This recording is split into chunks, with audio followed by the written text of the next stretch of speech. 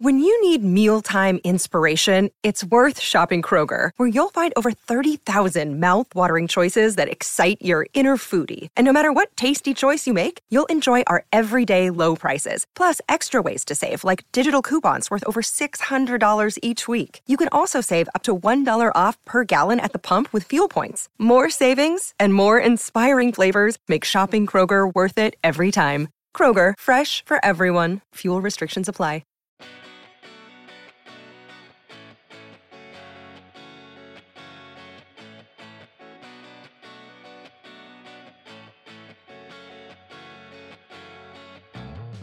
Alrighty, welcome to the Celtics Lab podcast, brought to you by FanDuel, the exclusive wagering partner of the CLNS Media Network.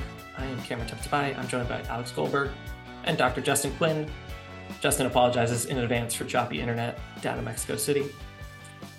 It's not quite the dog days of the offseason yet, but we're pretty much there. And so we thought we'd bring in a special guest to talk about, yes, what's going on with the Celtics, but also kind of how the sausage gets made. So we invited in Gary Washburn of the Boston Globe and the A-List podcast. Gary, how are you?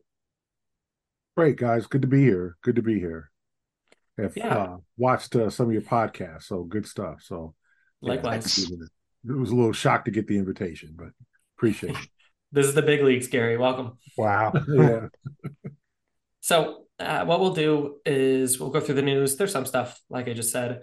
And then really, Gary, it's not just that you know how to break a story, but you know how to break kind of delicate stories in the world of sports. Some journalists either don't care to or don't or prefer not to talk about the off the court stuff, but you do that and you do that well. So we're going to talk to you about what that looks like. But first, because that's not everyone's cup of tea, we'll just go around the dial talking about some news stuff. And Gary, just off the jump, where are you at with the Celtics offseason? There's been a lot of movement. I'm sure you've talked about it, you've written about it, but kind of what's your summary on how you feel about this offseason? Obviously, I think they kind of made a huge save by signing Jalen and getting some good publicity at the end of the month. The Marcus thing, I think, is still out. The jury's still out on that. I do think they had to make some changes. I don't know if they could have ran the same team back next year and it's just expected different results, or expected Mazzulla just to get better, or expected the new coaching staff just to have a great impact. I think the Marcus move was as much about maybe off court and model citizen, nothing to do with that, but his impact, his leadership, maybe hovering a little too much and allowing Jalen and Jason to be freer, and just kind of seeing what it's like to go a different direction.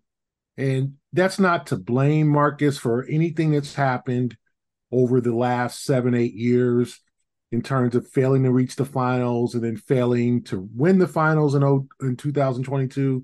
But I think they knew someone had to go. And then obviously the Brogdon thing wasn't going to work salary-wise. Something had to give. And Memphis has been really hot on Marcus for a few years now. And so I just think they felt like they needed to add a wrinkle to the offense with Porzingis. The Grant thing, I think, will hurt. I think Grant really wanted to come back, but kind of came to the realization it wasn't going to happen. The Celtics, I felt think O'Shea Brissett might be able to fill in that role. And he's more athletic and he's hungry. He's 25, so the same age as Grant. Maybe a bigger opportunity. He didn't have a great year last year in Indiana. He had a good year the year before. So I think they felt like we can get kind of a Grant for cheaper money. We don't want to pay $13 million per year for Grant services. We'd rather pay $2.5 million for Brissett and maybe take the hit and hope that other guys respond, like Hauser. Let's hope, Brogdon has a good year and a healthy year. Derek White takes another step forward. Maybe they add someone on a minimum contract. They have 17 players under contract. So I feel like it's a C+ with the, I still am not sure about Derek White at point guard. Hmm. That's something I'm really concerned about. Nothing against Derek, but Derek's not a guy who's great under pressure. I think he was allowed to relax last year and he filled a role because there was not many expectations. Now he's running the offense. Um, he's going to try to get the ball past Pat Bev and other, you know, fiery defenders are going to try to get in his head. Like, I'm a little concerned about that. I would have probably been more comfortable if Brogdon was running point, and moving back to the role he had in Milwaukee in his early days in Indiana. But we'll see what happens with that. Maybe it's a great idea. Maybe it works amazingly. But I think that they need another point guard. And then kind of putting Pritchard into this role of we don't need you, we don't need you, we don't need you, now we need you. Uh-huh. Um, I don't know what that does to his head. And I think him playing for the USA select team is a really good decision. I think that's really going to help him. But he spent last year wanting out. And Hmm. now you've got, and Joe didn't particularly like him, but now suddenly he's going to be a real asset. And then you've got to talk Malcolm off the ledge in terms of like, yeah, we're really about to trade you. And now, welcome back. You've, and, you know, here's a starting slot in the backcourt if that's the case. Or here's, revise your 6 man of the year role and get over it. And I think Malcolm's professional enough to do that. He's 30, so he's not a young man anymore. He's not probably as emotional, but I'm sure he's not feeling good um, about what happened and the fact that Missoula kind of acknowledged that there's definitely needs to be conversations with him and it hasn't been resolved, I think is a concern. So at this point, I give it a C plus. Uh, Signing Jalen was a solid move. It had to happen. You got to get over the 304 million because it's gonna. I mean, I think Wembayama is going to be the first $500 million player. So we're heading toward that. Like the spaceship is soaring to like the first. Someone's going to sign the 5 year, $500 million deal. It's coming in the next 7 to 8 years or 5 to 6 years. So let's see what happens when Biyama's rookie deal's up, or sorry, he goes into that third contract, like like Hmm. Jalen just did and Jason's about to do. Um, but uh, I still think they need some reinforcements. I think they need a tough guy. I think they need a guy they need a veteran. If it's Blake, I mean, I just don't like the mentality that you don't ever want to take any chances on a guy.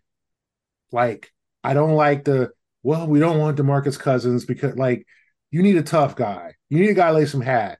You need intensity. Basically, Gabe Vincent called them out and was just like they're bitching at each other. They're not like the soft reputation is still there. Miami out toughed them, right? Miami's a tougher team.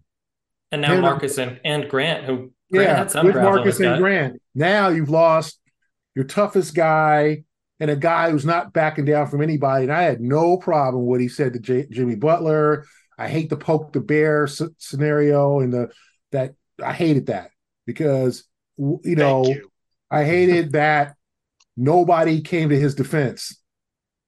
And as I've talked with Cedric Maxwell over the years, I need to see Jason Tatum and Jaylen Brown like get in somebody's face and say, "Hey man, don't fucking foul me like that." Excuse my language. Don't foul me Oh, like good. that. Don't do that. I Yeah. don't. I need to see some damn. I need to see some toughness out of those two.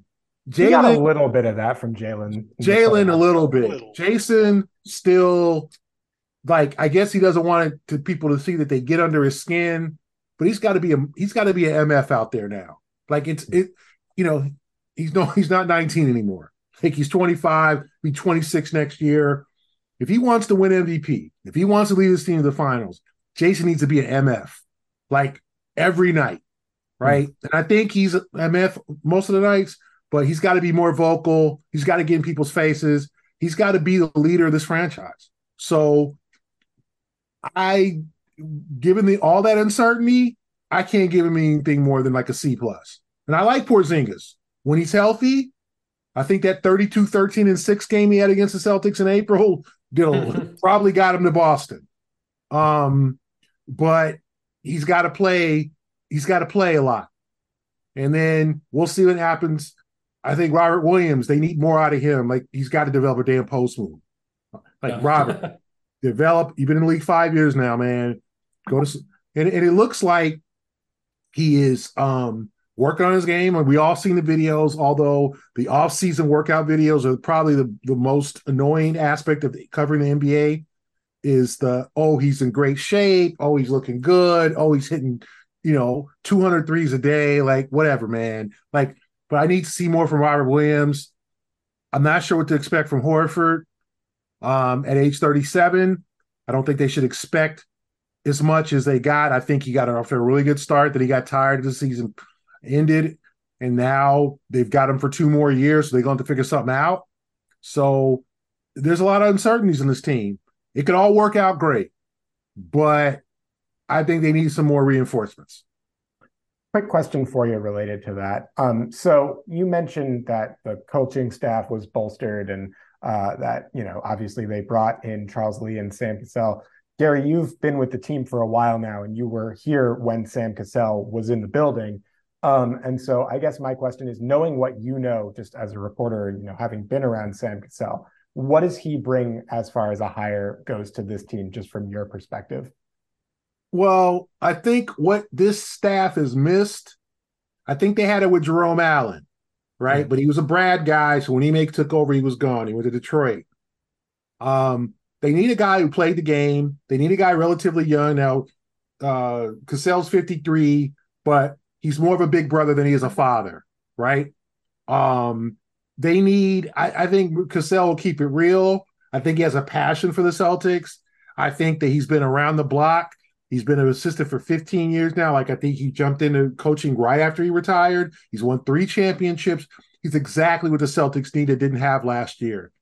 Like, Hey, it's Kaylee Cuoco for Priceline. Ready to go to your happy place for a happy price? Well, why didn't you say so? Just download the Priceline app right now and save up to 60% on hotels. So whether it's Cousin Kevin's Kazoo Concert in Kansas City, go Kevin, or Becky's Bachelorette Bash in Bermuda, you never have to miss a trip ever again. So download the Priceline app today. Your savings are waiting. Go to your happy place for a happy price. Go to your happy price, Priceline. It was a complete disservice for Brad not to help out. Brad did Joe no favors last year. Mm-hmm. Absolutely none. You didn't hire any assistants to replace. You didn't hire another coach to replace Ime. You didn't hire a coach. You could add a woman coach. Like, you lost Carol Lawson a few years ago. You need a different perspective. You could have, there's nothing wrong with a female coach. It's nothing wrong with adding in the middle of the season. It's nothing wrong. There's 20 guys out here who can't wait to get out of the house, who know NBA ball, former coaches that you could have added to that staff mid-season when Stoudemire left, that could have enhanced and helped Joe out. You left Joe on an island with guys who weren't his guys. And you saw the minute, I knew they were leaving during the playoffs. Everybody knew. Everybody knew when Ime got that Houston job, everybody knew that Miles went to New Orleans. He didn't go to Houston.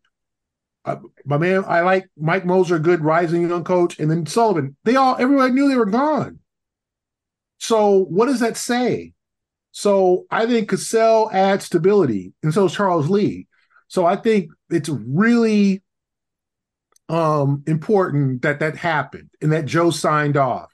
And what hurts Joe is that he might not have a lot of friends around the league because he's new. He just joined at 19. He never coached in the NBA before he got to Boston. He coached D2. So his guys are more college guys, right? So the fact that he's developed a relationship and that Cassell is signed on. Now, could Cassell replace him if they start 10-18? Of course he could. The same with Charles Lee. Both of them are looking to be head coaches. But that's a chance that you got to freaking take. Like, you got to enhance your staff. That staff last year, a bunch of nice guys, but when Stoudemire left, it was not the same. Stoudemire filled that old head role, that the former NBA player, that's really important to these guys. And Cassell has the resume. They know it. They've seen it, right? They've seen him in the Celtics. They know he won. Now they weren't born then, Jason and Jalen. They saw him win titles in 94 and 95 with the Rockets, so they can watch on YouTube or NBA TV. So I think that was a critical hire to get him. I think Brad was very well aware that he dropped the ball on not helping Joe and that coaching staff during last year. Yeah, it's interesting. I think you know Joe way better than I do, but as much as maybe he was a little inflexible with some of his strategies, he seems like such a let's do this as a community kind of guy that I think he would have taken help. I think he would have taken a mentor. Maybe he would have taken a little bit of extra finagling to get him to sign on to some new messaging, but he doesn't strike me as a tyrant. I mean, he is constantly, taking blame for things going wrong and then shining a light on things that he did pretty well elsewhere. So yeah, I don't know. I agree with that entirely. Also, Gary, to your point, I think that the Tatum needs to, he's a very emotional guy after games, right? When they win, he's really happy. And when they lose, you could see he's a little more quiet. And so I do wonder if he's trying to protect himself during the game. And I'd love to see him, take that emotion and actually gear it towards something other than, the post-game press conference. Because when the emotion shows up there, it's useless. Well, I think with Jason,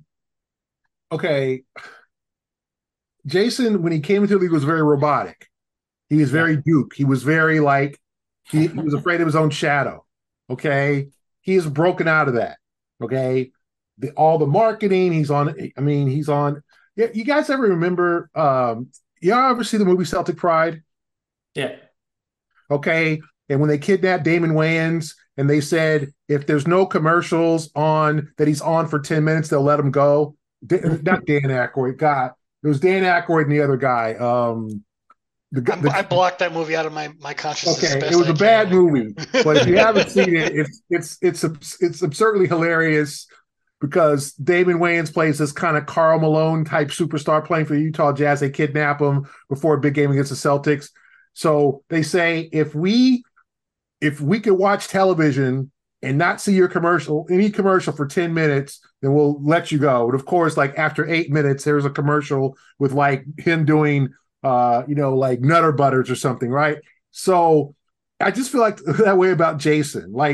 Subway, Gatorade, everything is Jason. So he's broken out of his shell. He's become a great endorser. He has fun. He enjoys his life. He loves his son and his family. Great. But leadership needs to be the next responsibility. He's living the NBA life and he enjoys it. He's making great money. He's going to make $320 million in about 12 months. Life is wonderful. And he seems to, he's not in any trouble, doesn't do anything off the floor.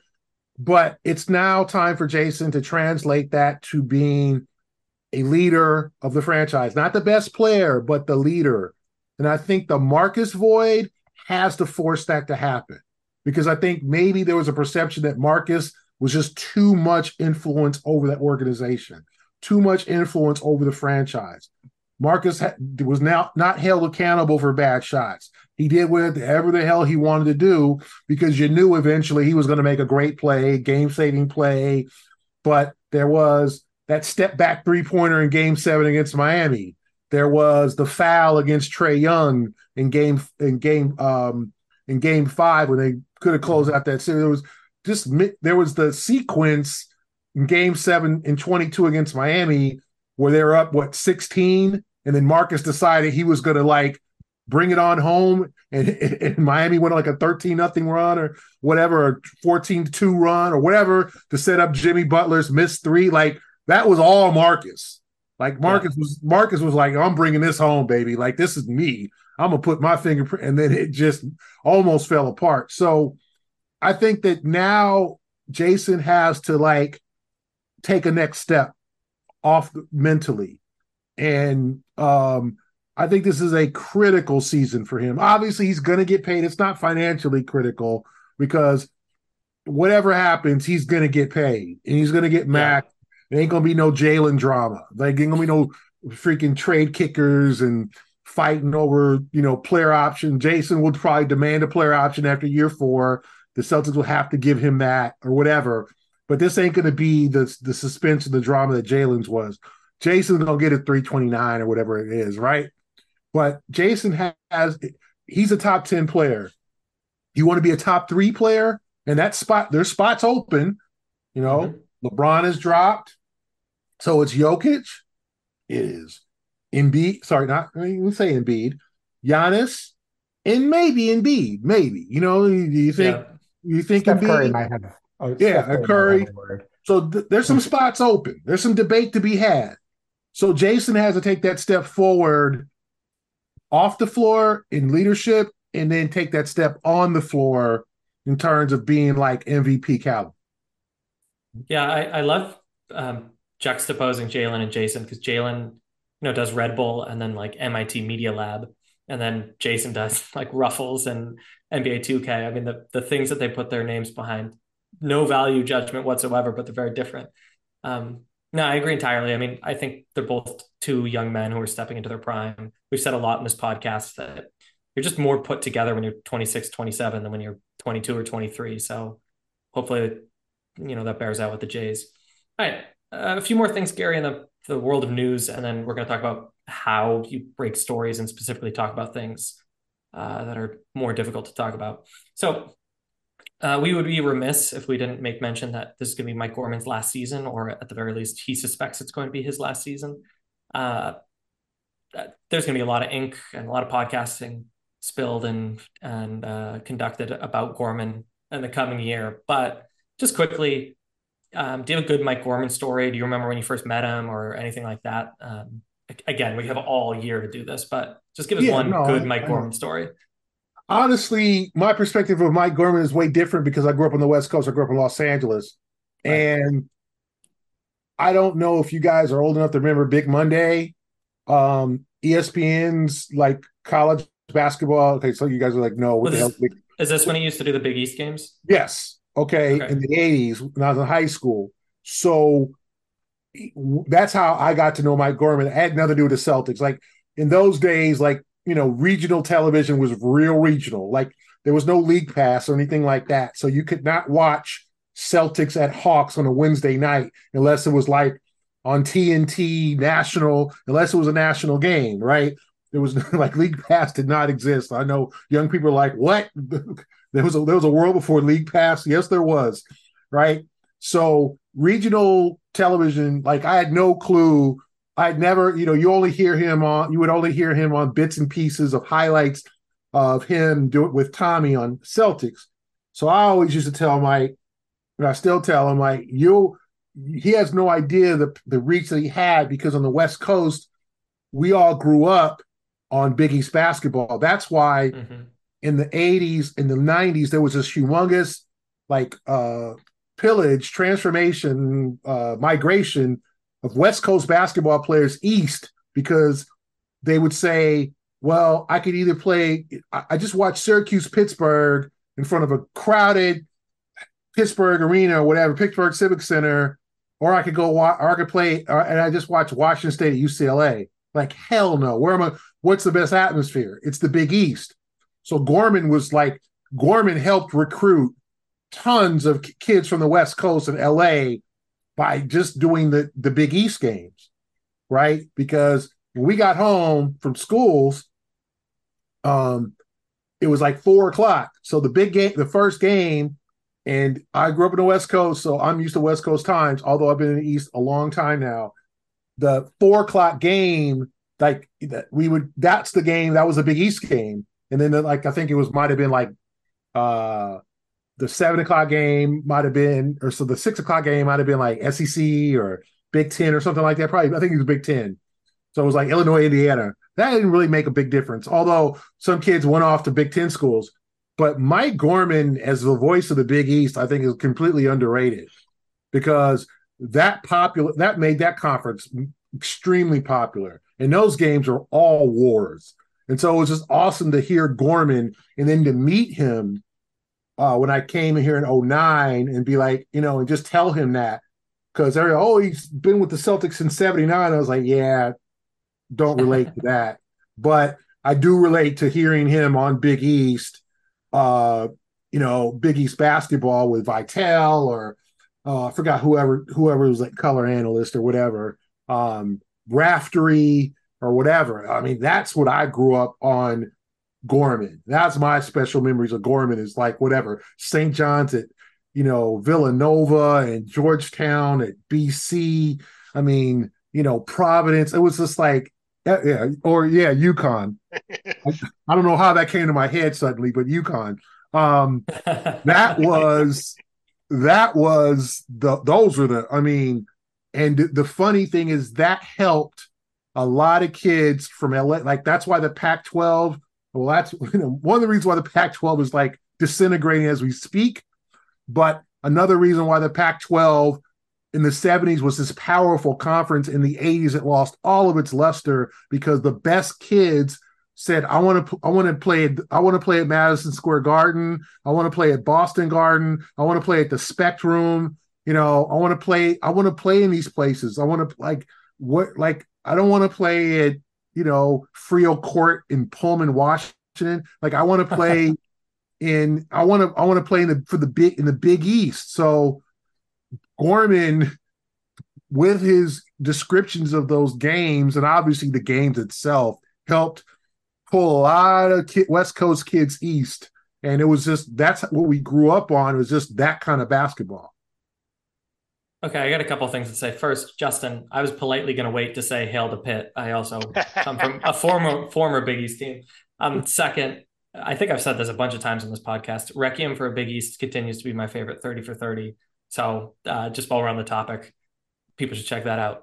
And Gary, what I liked about that was you have to play it cool when you are a young person covering the NBA. And so I'll embarrass you a little bit. You're someone I look up to. There's a whole suite of NBA writers that I really look up to. But when you're in the halls of TD Garden, there's always a bigger fish. Because, I'm looking up to you, and then you're looking up to Mike. And Mike's looking up to Satch when he comes through or whatever. Like there's just such a chain of influence and like inspirational voices and people walking down the back halls. It's so fun. So that I like that story a lot. Okay, a few more news things, and then let's get into what we call the Celtics lab. The World Cup, FIBA World Cup, is going to kick off shortly enough. Al Horford is playing for the Dominican. Porzingis is playing for Latvia, and Brissett is playing for Canada, which is a pretty stacked team. They're really trying to go to the Olympics. Like like it's been too long. And Team Canada, I think last time they lost to Venezuela, like in the qualifier to make it to Japan. So I think they're pulling. I mean, they're pulling everybody. They've got a great deal of talent, but none of them all played together. So it's just fascinating to see how really desperately Canada wants to get to the Paris Games, because it's kind of sad with all the talent since the Vince Carter generation has brought all this talent from Canada. They've yet to qualify. They haven't qualified for the Olympics, I think, since 2000. So, or 96 or 2000, one of them. So it's pretty sad. But it's, I guess you could root for them because, I mean, it's just been too long coming. And I said, I remember like they lost to, I want to say it was Venezuela in like overtime of like 4 or 5. That's right. Yeah. Yeah. Like they lost to Venezuela and, and not like nothing against Venezuela, but they don't have any NBA players. And so for them to lose to Venezuela for a chance to reach Japan in the Olympics. So yeah, I'm not surprised Brissett got drawn in to playing for Team Canada. I mean, good for him. It's good exposure. To your point, it's a pretty solid team. I'm just excited. It's in East Asia. It's predominantly in the Philippines. So you like wake up to high level basketball games. It's gonna be fun. I'm not gonna say anything about injuries or jinxing or anything like that. Let's just keep it moving. How's that? Okay. One last thing. I just want to shout out my guy, Bobby Kravitsky at SI. He talked to Dwayne Wade, and Dwayne Wade had a really glowing review of Jason Tatum and Jaylen Brown. So if you haven't, go check that out. And shout out to my friend Bobby. Okay, Gary. Sports are easy enough to talk about. The ball either went in the hoop or it didn't. But it's also, a reflection of our society. And people who think sports aren't politics, I think they have that wrong. let's respect some people want to use sports as an escape. That's a really privileged position. But if that's your case, you know, you can check out. Thanks for listening, like, and subscribe. But we want to talk to you about covering sports with multiple lenses, because we're more interested in that. You've got 2 history teachers and a PhD in anthropology on the call. So obviously we're going to gravitate towards that. And as best we can tell, you do it better than most when it comes to race, when it comes to politics, when it comes to things that can be difficult, not just to communicate and write about, but also strike a chord with an audience, because not all sports fans want to talk about that stuff or read that stuff. Has that always been an interest of yours, you know, as pursuing a sports journalism career? And how do you approach speaking truth to power in that way?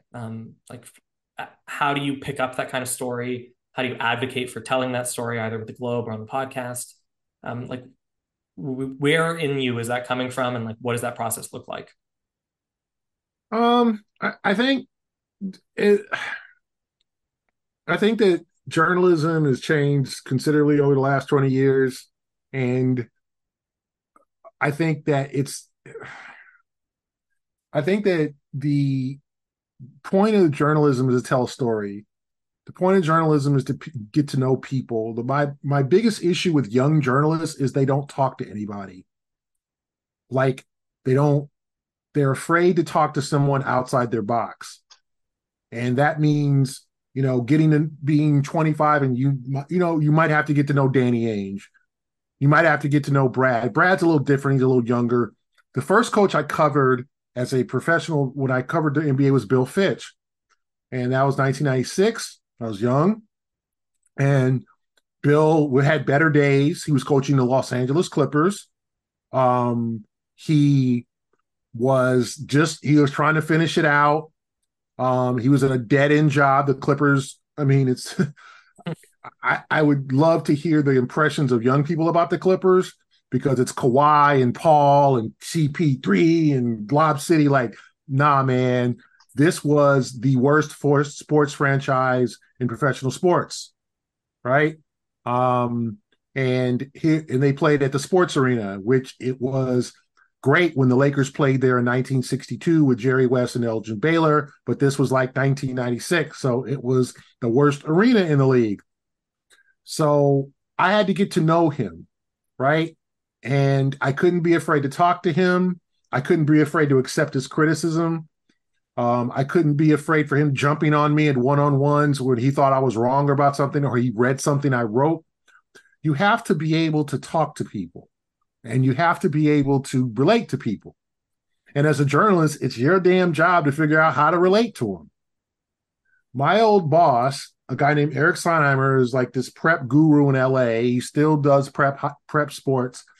He would have me call these high school coaches. I covered I know people like, what? You cover high school? What is that? Like, you know, kids out of college now, they're like, oh, I want to cover the Celtics. And this could be sometimes realistic. But what you don't learn when you jump into professional sports is how to really talk to people and relate to people.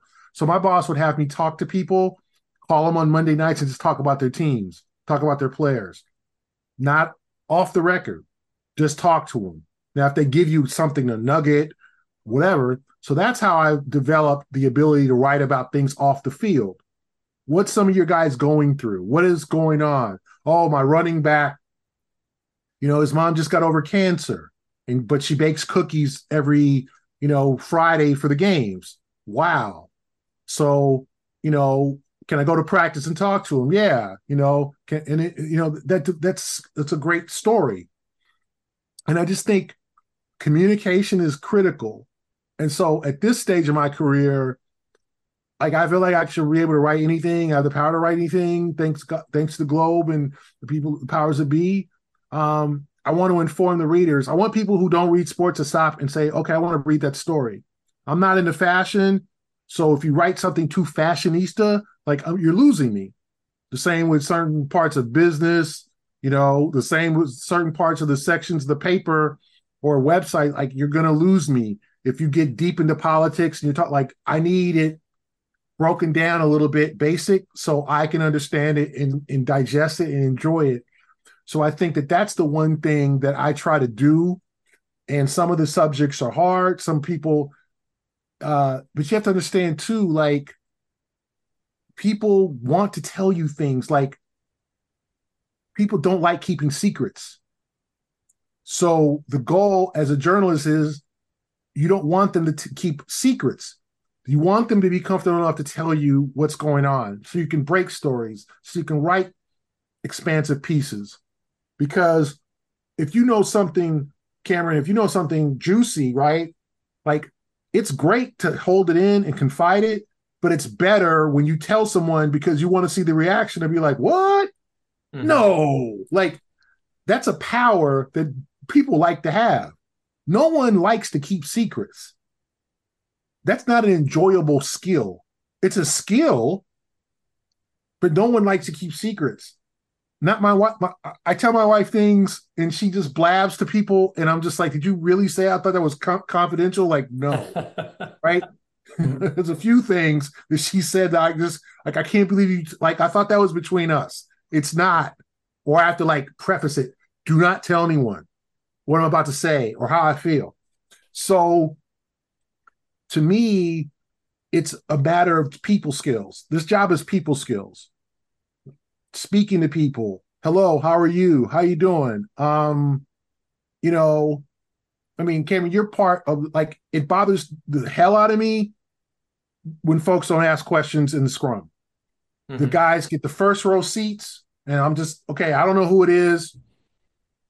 They record it. They never ask a question. Why sit in the front row? Or get a job at a courthouse where you could be a stenographer. No, I think about that a lot. I mean, quite frankly, and I'm not saying quit the business, but eventually break out of your Joe's not going to punch you. Right. Now, Joe will bite your head off. But imagine if you covered Greg Popovich. How do you think that would go? Like, no, Joe's good practice for that, I think. Yes, you can't be scared of the coach. You can't be scared of players. You can't be scared of if you are scared, you're in the wrong business. And sometimes you've got to ask gutsy questions. Now, if it's a question that's completely inappropriate or it should be for private, you've got to know that. And it's sometimes okay to ask, hey, if you ask someone more veteran, if someone asks me, I have a question. This is not like, I pull them aside. Don't ask that in a scrum with cameras, CLNS Media, NBC Sports Boston. Don't do that.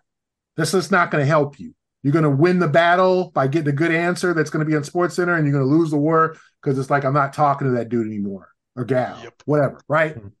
Or person. So it's just it's a people business. It still is. Although I think people jump in for the love of the game, which is admirable. They jump in for the love of the numbers, but this game is way more than numbers. It's just way more than analytics. There's everyone now in this generation, the generation, was it Z? What are the youngest ones? Yeah, Gen Z. Z? Okay. They all have some type of story. Mm-hmm. Okay. My generation, most of us came from two-parent homes, or we knew who our fathers were. If we didn't come from I came from one-parent home, but obviously my parents divorced. Like, I knew my dad and all that. Like, that's not necessarily the case. And I live with my mother. My mother raised me. Like, that's kind of, stereotypical, right? Nowadays, that's not always the case. People live with their grandparents, their aunts, surrogate parents. Every kid has a pretty fascinating story. It's a matter of finding out. And that's what I do as I get older and I see the players get younger. You just have to learn how to talk to them. Some things I'm not going to come up and talk to them about hip hop. Like, we don't have the same, like, I'm not going to come up to Jordan Walsh, who was literally born in 2004. Okay. And try to talk to him about something 2000, like, way current, that, like, that's not me. Like, I'm going to talk to him about Arkansas. I'm going to talk to him about maybe being like, I'm going to find something, a commonality. It's not going to be hip hop. It's not going to be like sneakers. Like, that's not, I'm a fish out of water. So you have to find your commonality, and then writing about social issues. I think sports and society is like this. When I was at UC Berkeley, I took a class, sports and society, from Harry Edwards 30 years ago. And Like I mean, that was then. Now, sports and society, social issues is just like hand and glove. So you have to write about things. You should want to write about things more than like analytics and real shooting percentage and things. That's cool. That's cool stuff for your hardcore analytic readers. But if you want to gain more of an audience, then you can write about things that people can really relate to. And I think that these guys and gals, if you go WNBA or whatever, or college, they all have stories. It's just finding the stories out, talking to the person, finding a common thread. Sometimes talking to their family members, introducing yourself to their family members if you see them at every game. Don't just put your head down and be like, if you, like give them a head nod, how you doing? Or just introduce yourself. Like, it's a people business, right? You have to be if you want to do this and not talk to people, you're not going to you want to be the silent guy, it's just not going to work. And I know I'm a shy person. You ask anybody who knows me growing up, shy. I was shy. I just pick and choose my moments. I'm not one of those people that want to walk in and work the room. I'm not people who are going to act like I know somebody when I don't. I'm not going to, say something out, I will be calculated in how I approach people. But I think that to be good at this, you have to understand that it's about relationships, and also breaking stories or covering the social issues should be part of it, because we're all human beings. Before I'm a journalist, I'm a person. I care. I watch the news. I watch CNN. I read stories. Stuff breaks my heart. I see stuff on, the videos on Twitter, and you're like, wow, it's terrible. You see all that stuff. You're human. That's not a basketball fan. That's not like a journalist. That's just, so you want to tell some of those stories. And I think that that's how you get started, and then it becomes a passion. Yeah. Go Alex. Sorry. I just wanted to kind of jump off of a point that you said earlier, which is that, I think you offer some really kind of interesting thoughts about what you kind of have to be in order to make it in this profession in sports journalism, and how you have to be able to talk to people. And I think that's all very thoughtful and understandable. But I also think that one thing to consider is that the landscape in terms of accessibility has also changed a lot in a very short amount of time, in just the last 15 years or so, to the point where I think one of the challenges for young sports journalists is just getting a foot in the door, being able to find and talk to the people that you want to talk to. Well, I don't agree with that, Alex. So I'd love to hear. I'll say this. Yeah. If the Celtics credential everybody, okay? Yeah. They credential everybody. As a young journalist, I could not have grown up a credential to the Lakers just saying I write Lakers blog. They'd have been like, what is that? And what is your audience? How many people read Lakers blog? And what is the content? So access, I think, in terms of relationships, you got to work hard. You got to go to practice. You got to catch these guys maybe not after a game.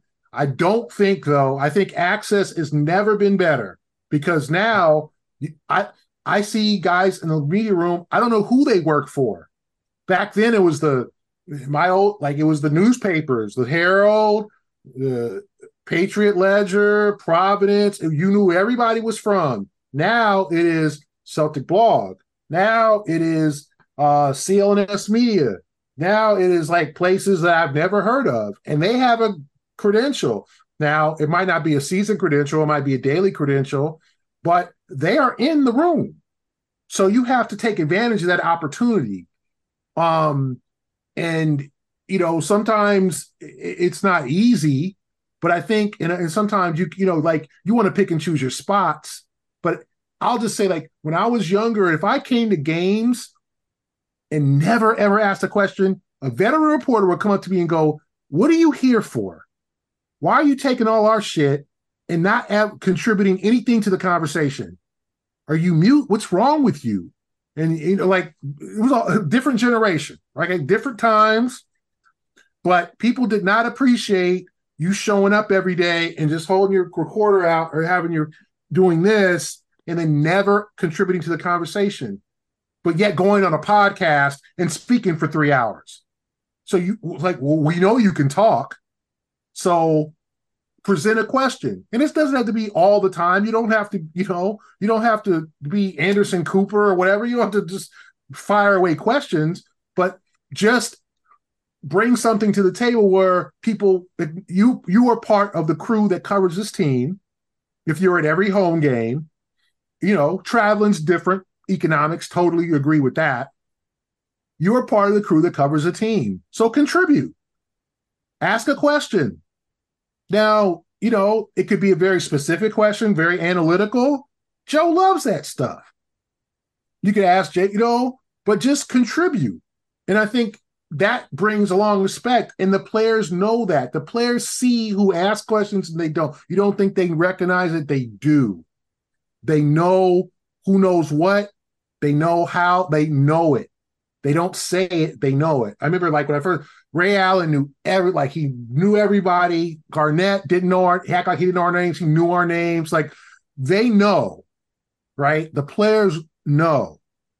But I don't agree with it's hard to get access the last 15 years. I think access is much easier, especially to teams like this. Celtics, they credential a lot of people, right? And the credential is your invitation to have an impact on how this team is covered. Do you want to take advantage of it? That's the question. Or do you, and if you're not sure of yourself, write down your question. It's okay. Like I used to do that. I don't do that now. But if you are unsure or you think you're going to stutter, or you think you think it could be something mental, I don't want to affect anybody's mental health or anything, but I get it. It could be hard to be wow, all these people are listening and it's live and my mother's watching on NBC Sports Boston and she's going to hear me stutter. If you build it up like that, you're doing a piano solo in middle school, I guess you could I get it. Then write down your question. And it's funny you say that, Gary. I'll be 31 next month, and sometimes you're waiting to ask a question to someone like Joe Mazzulla, who's quite intense, and I have to talk myself down. Actually, we're the same age, and this is not a big deal. Bull Pat came on, and he said something that just really stuck in my side. I bring it up all the time. He said, "Tell people something they couldn't otherwise know, or take them places they couldn't be." And I think about that a lot at games or even tweeting during games is what is the value add? Am I adding a perspective or am I able to draw out a piece of information that someone else couldn't? Because anyone who's sitting at the game could ask, hey, what'd you think of the 3-point shooting? It takes a little bit more. And I think to your point, the players expect so often to be asked, what was up with the shooting? What was going on with the defense? That when you ask them something human, I think that really resonates with them because as much as they love hoops, more than I could ever understand, and they want to talk about hoops, certainly guys on this Celtics team, but across the league, they have so much more that they want to talk about and say and accomplish. So I think what you were identifying before is a two-way street that it's as much, do you want to tell a good story as these are guys who have stories to tell and you just have to know. I think, Alex, as someone who's a little bit in between, I have access, Gary, to your point, that someone in my position 20 years ago would never have. But we were beforehand talking about a lower level player whose agent is running us through the ringer to try to get him possibly on the podcast. So it's both access has never been greater and the management of players as brands, I think, is different than it once was. But no, certainly, it's funny. One of the reasons I sit up front is just because my microphone never catches the audio, but I always recognize oh shit, I just took a primo seat. I better do something with this. All right, Gary, we got a few more in terms of questions about story breaking, then we'll cut you loose. Justin, I know there's a few things you wanted to ask. Yeah, so for me, Gary, I really appreciate your work in how you have approached some very difficult issues, specifically the Ime Udoka situation, which was, in my mind, just an absolute nightmare of a situation for everybody involved. And coming from this background of anthropology, I'm a little older than the other hosts on this show. I'm in my 40s. And going through the program, getting trained as an anthropologist, we have an infinitely different approach to how we handle sensitive topics. For example, my PhD dissertation was not published for the general public. You had to go to UF and go to the library and request permission, because some of the people who I interviewed, if information that they were behind certain comments, certain interviews that I had, it could endanger some of the members of their family due to local political violence. So they had a radically different than, say, some newsbreakers who have built this culture in NBA journalism of getting information out there as fast as they can, which is fantastic for who is trading who to what team and who did what in the game last night and all that other stuff. But when it comes to sensitive stuff like what we saw happening there, the ethical construct for dealing with that kind of a story seemed like it was kind of mismatched. But you very quickly, in my opinion, found the right tone. And I think you kind of helped guide the coverage of your peers as well to be more sharply in favor of that kind of a perspective. And I just wanted to know more about how you process the ethical aspects of like some of these more difficult stories. Yeah, I mean, how do I put this? There's nothing new under the sun. Like, Ime Udoka was not the first professional sports coach, head coach, to hang out, get it in. He was not the first professional athlete or coach to have an affair, or not even an affair, I'll call it affair. She had an affair. Have a relationship with someone who works in the organization that might be considered unethical. That is not the first time this has happened, okay? I know that it went public and people were shocked, but sports writers like me who have been around a minute, this was not surprised. It was just how it all went down and who it was. Now, what I tried to do in my coverage was just, one, explain that it wasn't black and white, okay? It wasn't as much. Udoka made a lot of mistakes, okay? And there's a lot of things, Justin, that I heard about that I can never write, okay? That I know are true, but I can't write, okay? That all that went down in that situation. And I have to pick and choose what to write, what not to write, but approach it as an ethical topic. Like, I used to see Terry Francona hanging out at Del Frisco's. Like, he was a man about town when he was manager of the Sox. And we all know about, if you guys don't, look it up, John Farrell, and what he was up to, right? With someone, a local media member. And there's been a long tradition of local media members with the Sox, with Sox players, and like, this is nothing new. So what I try to do is just put a perspective on it that gave a perspective on it, gave a view of why the Celtics did what they did and how women in the organization didn't feel protected. Because that was the biggest deal to me. Mm-hmm. And, the Celtics were really put in a terrible spot. Do we announce this? Do we go public? Do we just be quiet? How does an organization that finds out this information, has it thrust on them, how do they handle it? So I didn't try to support anybody, but I tried to explain the situation from all sides. And the fact is that Udoka messed up badly. And I don't think, and people could say, well, it happens all the time. And I get it.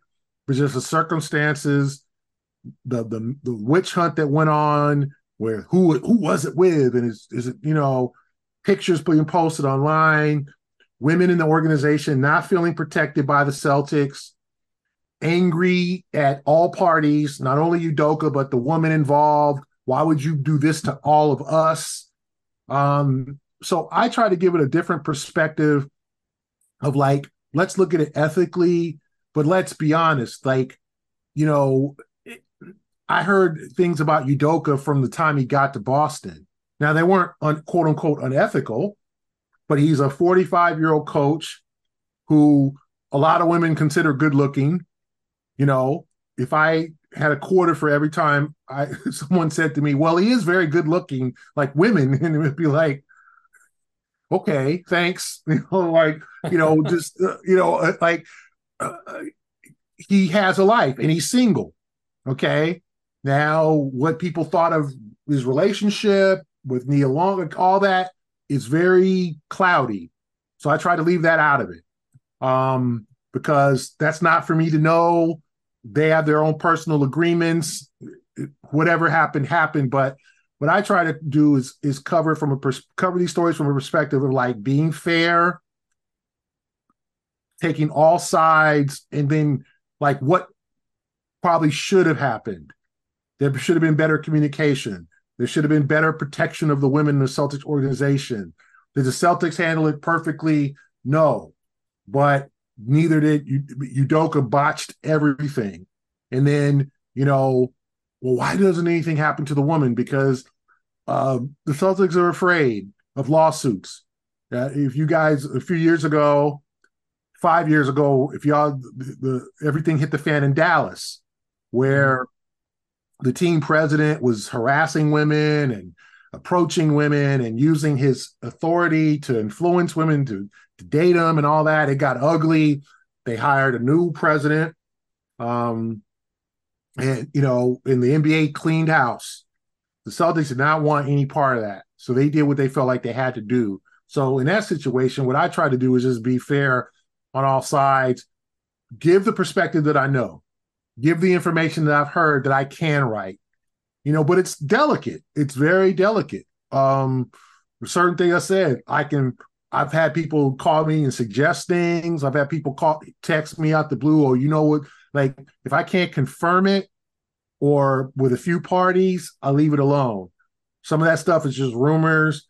There was, she was related to someone it was the wife of a Celtic executive. Like, it wasn't.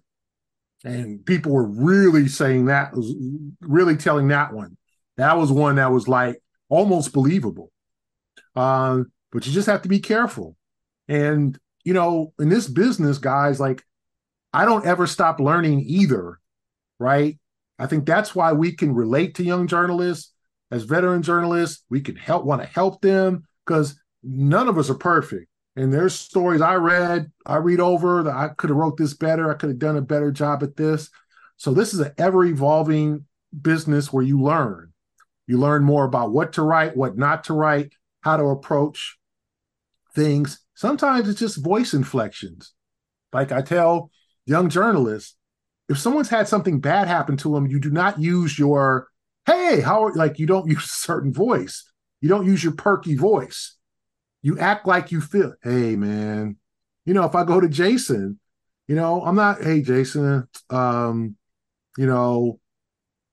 he, terrible, Jalen after game 7, you phrase the question to get the best answer, because your goal is to get the best answer. Your goal is to get the most information.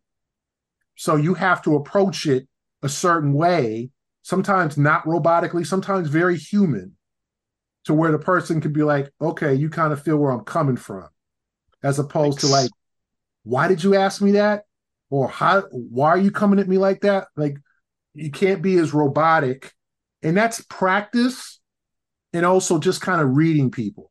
So in situations where, like the Udoka story, I just try to tell all sides, and also tell the perspective of people who don't have a voice. In this situation, guys, like, the women of the Celtics organization did not have a voice.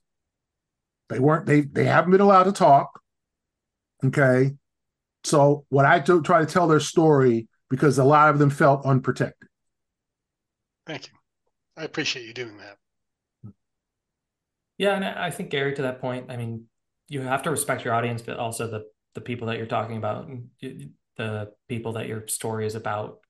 I think that that's a balance that is often missed. I mean, there's just, to your point, like an NBA blog is a dime a dozen, and whether it's aggregated news or primary source reporting, being able to handle things delicately is easier said than done, especially if you don't have, the boots on the ground experience.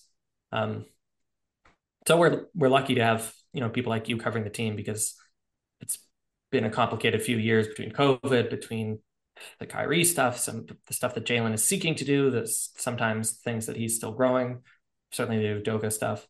Gary, I have to say, I feel like this entire episode was like a personal masterclass. As a young Celtics reporter, I feel like this was perfect for me. I hope the listeners got something out of it too. So let me close up shop, and then I have one more question for you. Of course. So this episode of the Celtics Lab podcast is brought to you by FanDuel, the exclusive wagering partner of the CLNS Media Network. We're talking to Gary Washburn of the Boston Globe and the A-List podcast.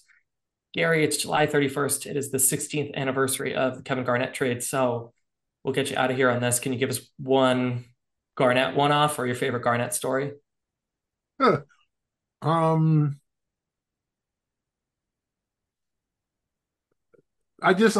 Kevin's just such a professional, like in terms of his like he always, I respect it. This is when we're in the locker room. He always knew we had a job to do.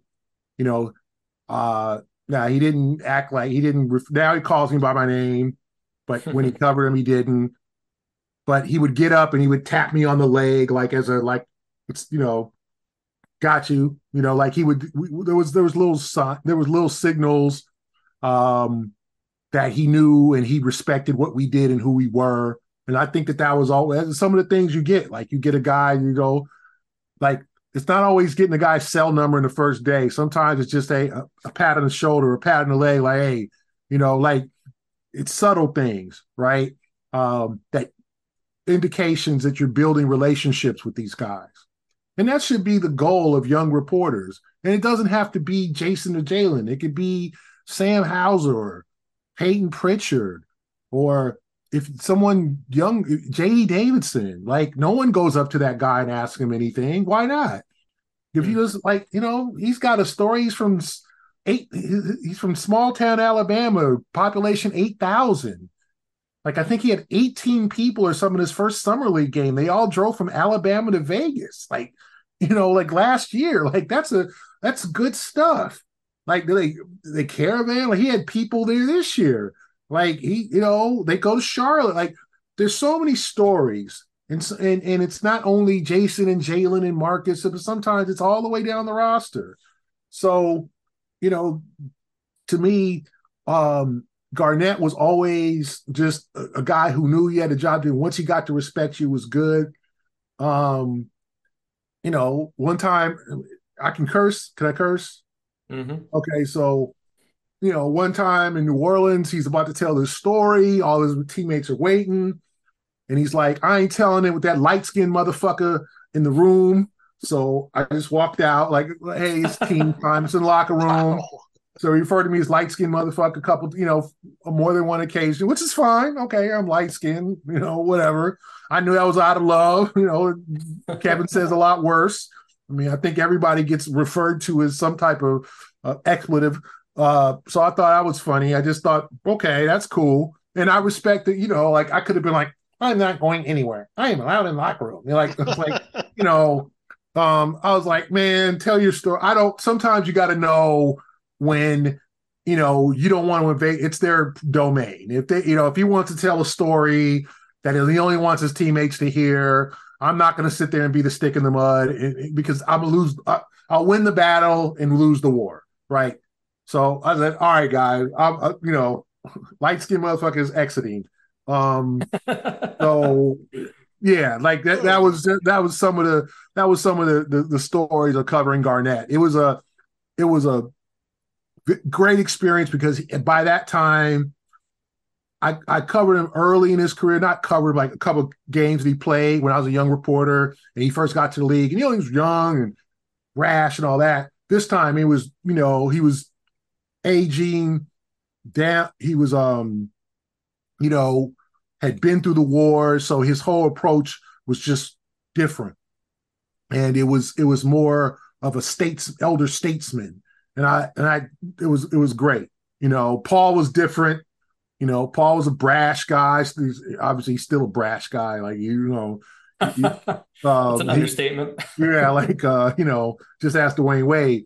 But and then Ray was a professional of all time. Like knew you had a job to do, would talk before the games. Kevin never talked before the game until there was like an NBA mandate that every player had to talk before the game, and then they forced Kevin to talk, and he ended up being okay with it. But it was just fast. It was just it felt you felt like you were invading the privacy a little bit when because some guys like, I don't want to talk before games. I'll talk to you after the game, which is fine. Like that's been generations. And then there's Kevin before the game because the league mandated I forgot why why it stopped, but it was like this 1 year, I don't know, maybe like 12, 13 or something, where the league was like all 15 guys have to be available pregame, even Kevin. And he was like, all right, I'll talk, And then we're like, why do you stop talking before game? Why you don't talk? And he's like, he tells a story about Terry Porter, the veteran point guard who was like on his last leg in Minnesota, telling him, man, treasure your privacy. Don't let those dudes ask you stuff before the game. Just be locked in and focused. So he's like, ever since then, my rookie year in Minnesota, I was like, I'm not talking. So that was a good story, so yeah, Kevin, obviously amazing trade. And if you guys ever watched the Wilt Chamberlain doc, good stuff there. Hope the younger generation learns more about Wilt than just numbers, because Wilt, you see the picture and you see numbers, and you don't know a lot about the guy because he died in '99 before he could really get his flowers, before social media took off. Like, it's sad that he didn't live enough. Like, you could say a lot, like obviously another year anniversary of Bill Russell passing away today. But you could say that Russell living 24 years longer, 23, whatever years longer than Wilt, was able to get his flowers, get his awards, to see the league hug him and say, we appreciate everything you did. And Wilt never really got that. He got that somewhat, but didn't really got that. He died at 63. So the fact that Kevin's in the direction and telling stories, I think is great. No, he's so good at it. I mean, I think his first few years with the media was a little raw, and I think he was in a role that didn't suit him, but he's really finding his footing. Yeah, just on the Wilt thing, and then we'll wrap. I always tell my students, just because footage is black and white or a little grainy, you have to get over that, because it's a lot more similar to what you see now than the quality of the video. And whether it's Russell or Wilt, just some of the highlights are timeless. I mean, they're still... I don't know, those plumbers and those dentists could jump pretty high. It seemed like they were pretty athletic guys. All right, Gary Washburn at the Boston Globe, thanks so much for stopping by. And I'm biting my tongue because we ran really long, but now I want to ask you about Derek White's extension. So maybe we'll have you back soon, because I bet you have a take. Until then, Gary, thanks so much. And everyone else, thanks for listening. We'll catch you next week. Adios. See you.